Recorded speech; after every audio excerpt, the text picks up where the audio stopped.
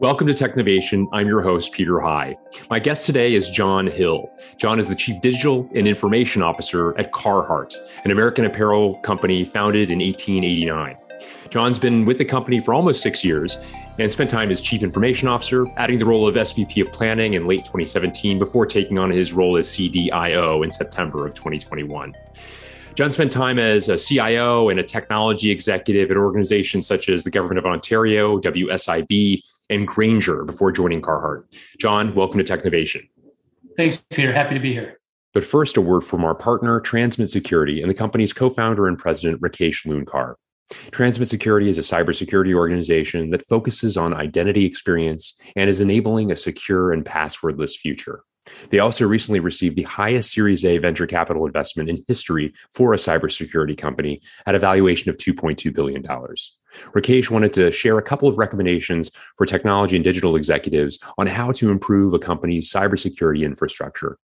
Thank you so much, Peter. First, I strongly recommend to take part of their budget and dedicate it to really innovative companies. It has to be built into the budgets up front so that it serves as a forcing function to really look for new technologies. The second recommendation is outside of identity. There are two very interesting classes of security technologies that are emerging. The first one is improving the quality of code to make sure that your developers are not introducing software vulnerabilities. The second is cloud security. I think we're in the first inning of hundreds of companies that will be created, offering really innovative ways of securing the multitude of problems in the cloud environments. I just want to leave your audience with this last thing. Every single time they have to enter their password, change their password, can't remember their password, or any other problems, please remember Transmit Security. And now on to the interview. Well, John, I mentioned a brief overview of Carhartt, but you obviously can do it better justice than I can. Talk a bit about this more than century-old organization and the business that you're in, please. Yeah, sure. So, Carhartt's mission is to serve and protect hardworking folks. So we're a premium workwear company with three main business segments. First, we sell to other retailers. So you'll find our product at Dick's Sporting Goods or Tractor Supply, among other retailers. We sell directly to consumers in our own stores and through our digital channels. And then finally, we've got a burgeoning business that's focused on helping companies to outfit their employees with uniforms. So for example, United Airlines outfits all of their employees below the wing with Carhartt apparel. And I mentioned that you were the Chief Digital and Information Officer. Talk a bit about your purview and the two sides of your set of responsibilities. Yeah. So from a role responsibility, I've got basically all technology inside Carhartt. There's no separate digital versus back-end ERP. So my team takes care of everything from the e-commerce space all the way back through what happens in our distribution centers and supply chain. So the full technology landscape. I have that digital strategy responsibility for the company in terms of figuring out how we're going to deploy technology. And then my team also takes care of all of the analytics and data science programs. So the data scientists, the BI engineers, the data engineers, they're in my organization as well. And then I've had responsibility for working on our transformation efforts in terms of how do we take technology and deploy them. Can you talk a little bit more about some of those transformation efforts? It's interesting, the set of responsibilities you have around technology and digital. Talk a bit about some of how digital plays in an organization like yours and sources of innovation from it. So as you mentioned, I joined, I guess it's almost 6 years ago. And over that time, we've essentially replaced virtually everything inside of Carhartt from a technology landscape.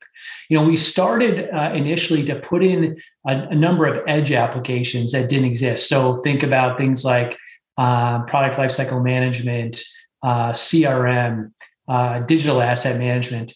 And a lot of those technologies didn't exist in Carhartt. So we put those in place first before moving to a revamping of our systems of record. So think of systems of record as ERP, the e-commerce platforms. We knew those would be much more disruptive, and we wanted to put in place some other applications that could continue to evolve while the disruptive work was going on.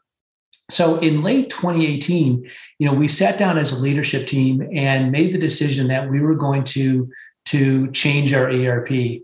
And I'll say we were on SAP, and it's a highly customized version of SAP, over 2,000 customizations, made it very difficult to really move at the pace we wanted to move, because any kind of change required a lot of regression testing to make sure everything was working.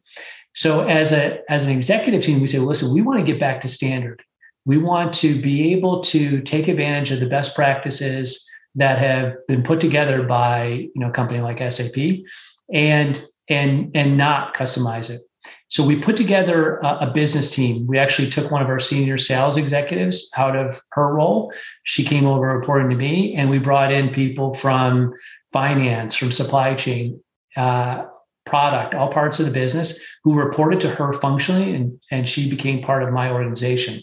Their mission was to figure out how we could get back to standard, re-engineer our processes to become much more agile and nimble. So over the last couple of years, we did that work. We first put in ERP for our retail business, and then went live with our wholesale and our supply chain business this summer. And then we'll, in the US, I should say, and we'll roll that out to our European business next summer. That customization went from over 2,000 to under 200 customizations.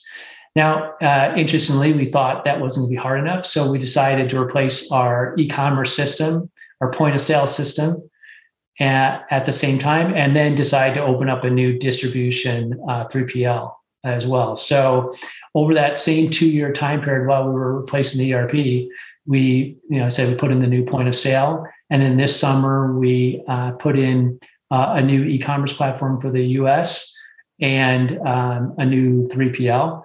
We'll roll out the e-commerce platform next summer at the same time we do the ERP for Europe. And my team thought, well, we could do a little more. And the business asked us to change fiscal years as well. So we did that this summer. So I would say that I would not recommend doing what we did. We certainly had challenges, but we knew we would have challenges with that type of a level of change in the organization. And it's been a rough summer. Luckily I didn't have hair when it started, so I didn't have to worry about losing it anymore. But we've really had that approach of how can we kind of redo all the plumbing, get ourselves in a good space to continue to innovate on. And I feel like we've done that. And the last piece we've done is accelerate our move to the cloud. So all of these key platforms were put into the cloud. And we're in the process of moving some other applications to Azure right now. We will have just a few things left over in our own data centers this fall, but we hope in a year to be completely out of our data center, have nothing left. We've moved our voice to a cloud solution, moved to an SD-WAN. So we've been fairly aggressive in making those moves over the last year as well. Wow, that is a tremendous amount of transformation. And as you think about revamping your systems of record, multiple of them essentially sequentially, at the same time, in fact, what were some of the keys to success? You mentioned it was a rough summer. I'm sure there were some times when it felt like it was 2 steps forward and 1 step back. But I'm curious, from a change management perspective or communications perspective, or engaging the broader leadership. What were some of the keys to make sure that even as you were you were in the throes of some of the more trying aspects of this change, that you kept people focused on the end goal and the rationale for the change itself? Well, I think it's important if you step back to where we were, everybody knew, not just from an IT, we had made it clear that we couldn't continue to do what we wanted on the platforms we had. So there was no lack of desire from my business colleagues to make the move. In fact, we had an all executive meeting late in 2018, and we had a couple of line execs stand up and say, we need to get to a standard ERP. So, we had built that understanding right at the beginning, even before it launched, that that's what we were going to do. If SAP could do it, we were going to do it that way. So I think that's number one. That moving everybody into a functional team, as opposed to assigning people and they're still in their day jobs. I think was the other thing that was important, because we had a team that was highly focused, working together to kind of make the changes. If we didn't have them cross-functionally, I think we probably wouldn't have been as successful, because the finance team might have looked at, I want to do it this way. Supply chain, I want to do it this way. But bringing them all together, having them work for one leader, I think was really helpful. The steering committee, in terms of if that team decided that they didn't support a customization, the executive steering committee that would make the decision on that consisted of just 3 people: myself, the president, and the owner. As a result, nothing came to us for that. I think people decided, hey, we're going to work it out. We didn't have battles, with the executive team. That team did a really good job of communicating throughout that 2-year journey, every month, coming to the executives, sharing what's the progress. So I think that was helpful. The other thing we did at the beginning was we spent the first 3 months documenting the current processes. Rather than just jumping into the 2B, we documented all the current processes. So it made it really easy to always take it back to, this is the way you're doing it now, this is the way you're doing it in the future. We did hire a change management firm to help us up front. But I think, listen, anybody who's done an ERP migration knows that it doesn't matter what you do, they're unbelievably challenging. I think we did the best we could to put ourselves in the right position, to be successful. On day one, we could take an order, we could ship an order, and we could invoice an order. And, there's, like I said, we certainly have, we had some defects and some things to work on that we've got lessons learned on, but I think those are some of the key successes. You mentioned also that part of your purview is data and analytics, and that you've been in the throes of changing some things around there and bolstering and strengthening your capabilities from that perspective. Could you take a moment and talk a bit about the methods and the outcomes you're at least hoping for on that side as well? Yeah. The interesting thing is that the world of data and analytics is frankly just an insatiable demand. No matter what we do, there's people looking for more and more. And we started the data program at Carhartt probably about 4.5 years ago. We didn't have any data scientists. We had a fairly small team, and we've been very aggressively working to, put in a program. And our vision is to make sure that we've got data folks, kind of lined up to every part of the business to be able to help them engineer the data, to build the algorithms, and help them analyze it. The challenge that we frankly have right now is we've put in some AI, ML, just like probably everybody else, and we've had some good results on that. But there's more that we need to do in terms of kind of re-engineering that data platform. The data platform has evolved over time, and we've got every flavor of technology, I'm sure, just like other listeners. But we're going to use this as an opportunity to re-engineer that and reimagine it, and not have it be the data platform be the result of what we know in terms of the engineers, what they know, but rather what do we want it to be. I think we've had a good example of success stories. We built an AI application which sits on mapping technology, which helps our sales team, work to understand, what do we do in terms of opening new doors with our customers. Our D2C team uses it in terms of evaluating market segments to go open a store. And so, it's got a great foundation, and people see that there is power in that space. So they say there certainly builds that insatiable demand is the best way I can say it right now. But we're doing our best to continue to add folks as quickly as possible. Very interesting. John, another fascinating facet of your evolution as a leader is you're pursuing a doctorate. I was really interested to learn in a recent conversation you and I had. Talk a bit about, first of all, why you elected to do so, and also your area of focus with your study. Yeah. I started the doctoral program actually 2 years ago, virtually, to this point right now, this week. And it's something I had meant to do first my whole adult life. I actually started a PhD very early on after I finished my master's. And at the time, it just wasn't the right moment in time for me. So I put that on the back burner and said to myself, I'd always come back to it. And I don't know why I felt like, now is the time. A lot of people looked at me, I'm crazy that as a senior executive that I could, find the time to do this. But my oldest, was in college, my youngest in high school. She had a car. I wasn't shuttling people around to hockey games or any of those things anymore. So I figured, now is the time to do it. And, my doctorate is in business administration. I'm working with Florida Institute of Technology down in Melbourne, Florida. So the research I've done is on why do digitalization efforts by firms fail to produce digital capabilities? And I had a lot of practical experience in that space. I've talked to lots of CIOs, and so that's where I started in terms of my dissertation work. I've gone through all of the data collection, and I'm in the write-up now. And I can certainly, if you want, I can spend some time talking about what was the dissertation topic and Please. Where is preliminary research. Yeah.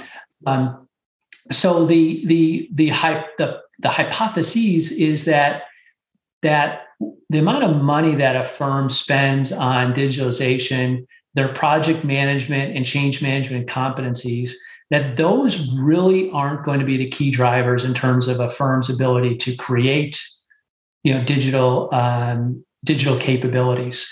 That there's some other organizational constructs that are going to drive that, and identified three constructs: organizational slack, organizational alignment, and speed, which are really in an umbrella term that I've called digital agility. Now, I was somewhat lucky that nobody else used that term, digital agility. And frankly, I was somewhat stunned that it hadn't been used in either the press or the literature in any degree. So I've got that as the construct. So organizational slack, just real quick, what does that mean? That doesn't mean that you just have people sitting on the bench, waiting for work to do. It means that there's resources in an organization that can be redeployed from low value or not time sensitive activities to high impact, time sensitive things. So think about organizations that might reserve 5% of the time for innovation tasks or time for development, personal development. In those organizations that have that slack, if there's a complex digitalization effort going on that requires people to all of a sudden be redeployed, having the ability to move those folks and not take them off other things is a significant driver. Organizational alignment, it sounds kind of like a no kidding kind of point, but it's a little more complex than that. A lot of companies will say, yes, we're aligned. We're going to go do these three things. However, most of them don't understand what does that mean, that to go do those three things. Do they really understand what's going on inside of the organization at an operations level? Do they understand what capacities might exist inside of the company to do it? Do they understand when there's a conflict between various initiatives, what takes priority? It's all of those concepts around organizational alignment that the research would say that are impacting the ability of a firm to deliver. And then the last thing is speed. These type of initiatives require a firm to move quickly, to try to put something into production as quickly as possible, learn from and adjust. I think any of your listeners that have been in the world of agile, certainly will see, the ability to create a minimum viable product, get it to market quickly, and learn is key. So what I did is I surveyed 132 CIOs. it's a pretty significant number of C-level executives to get a survey on, from a whole range from $10 billion plus companies down to less than $250 million companies across 13 different industries. So a very wide selection. And the results show that, as I expected, that the level of spend, project management, and change management are not statistically significant predictors of the ability to create digital capabilities relative to a firm's competitors. I did everything in terms of how does a company relate to their competitors. However, we did see that digital agility as a whole then was statistically significant, that those were predictors of a company being able to create digital capabilities that exceeds those of its competitors. And interestingly, I also did a check to see do digital capabilities turn into better performance for the firm. And same thing, we saw a high correlation between a company's digital capabilities relative to its competitors and its financial performance related to its competitors. So I'm in that period now where I'm doing the write-up, and I'll look to publish these results.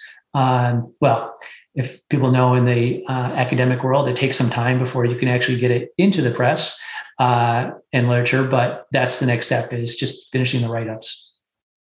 What do you find are some of the hindrances to this sort of change? As you point out, and it's encouraging to hear, those organizations that go about the very difficult work that you just described, your own organization going through under your leadership, that despite some pain perhaps in the short and medium term, there is long-term gain for the transformation required to do what you've described. And what have you found for those who have found it difficult to make the case to create this sort of change and transformation? What have been some of the impediments? I think number one is, that executive alignment inside of the organization. There are so many competing priorities that need to get done. And, does a company step back and say, what am I not going to do in order to do this? And I think that's probably more important than what am I going to do? I think the organizations that do it well are very good about saying, I'm not going to do these things. And I know we did as a company, we sat back and we were brutal. We are not doing these things. We said we're only doing these top items. These are what's going to be critical to our future. So I think that's a key differentiator. And if any kind of complex transformation is going to be led by a single exec and hope that it's going to get through and all the rest of the business is moving at the same time, I think that is probably foolish at best to assume that that's going to work, because those other execs are going to have to say, I'm not going to do X, Y, and Z, or I'm not going to expect these outcomes. And that's tough, for type A executives.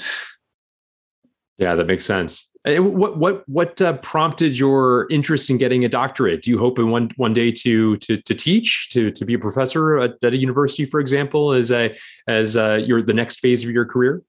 Yeah, I would say, career 2.0 would be, being a professor somewhere, right? I'm not going to be probably one of those tenure track types of folks, but, I'd love to, teach at MBA program level somewhere.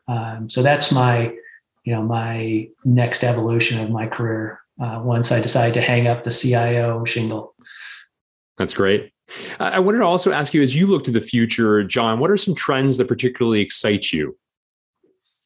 As I mentioned before, AI and ML, I think we're just, really scraping the kind of the surface of what's possible in those spaces. We see opportunities in how we forecast product needs, for example. A large amount of our product is replenishment.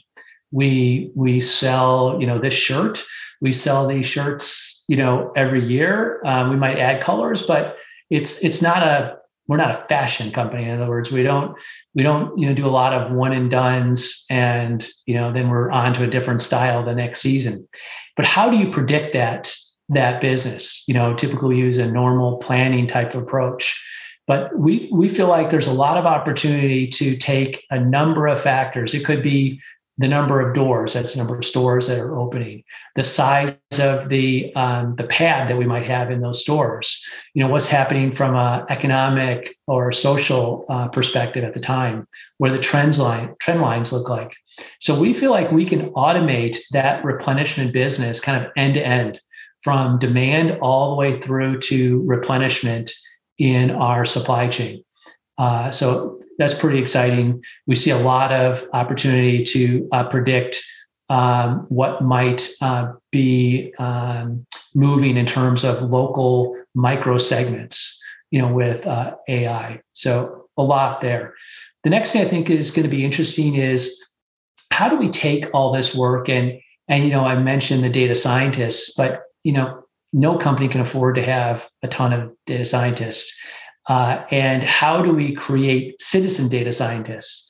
In other words, give them, the tools, the basic algorithms that they can start doing some of the work themselves without having gone through a PhD in data science. And there's some tools out there that are starting to come into play that we think, may have some opportunities. I think the third thing that we're excited about is taking the digitalization work that we've done and move them into areas like product development and sustainability. Product development, we've got tools that are already there. For example, on 3D, doing a lot of that development process there. But I think there's more we can do in terms of tying that together with our supply chain partners and integrating that whole space, so that there's no physical samples, that we can really truly digitalize that space. If we do that, we cut a lot of cycle time out of what it takes to create a new product. And then in sustainability, the industry is certainly looking at what's that circular economy look like for a product.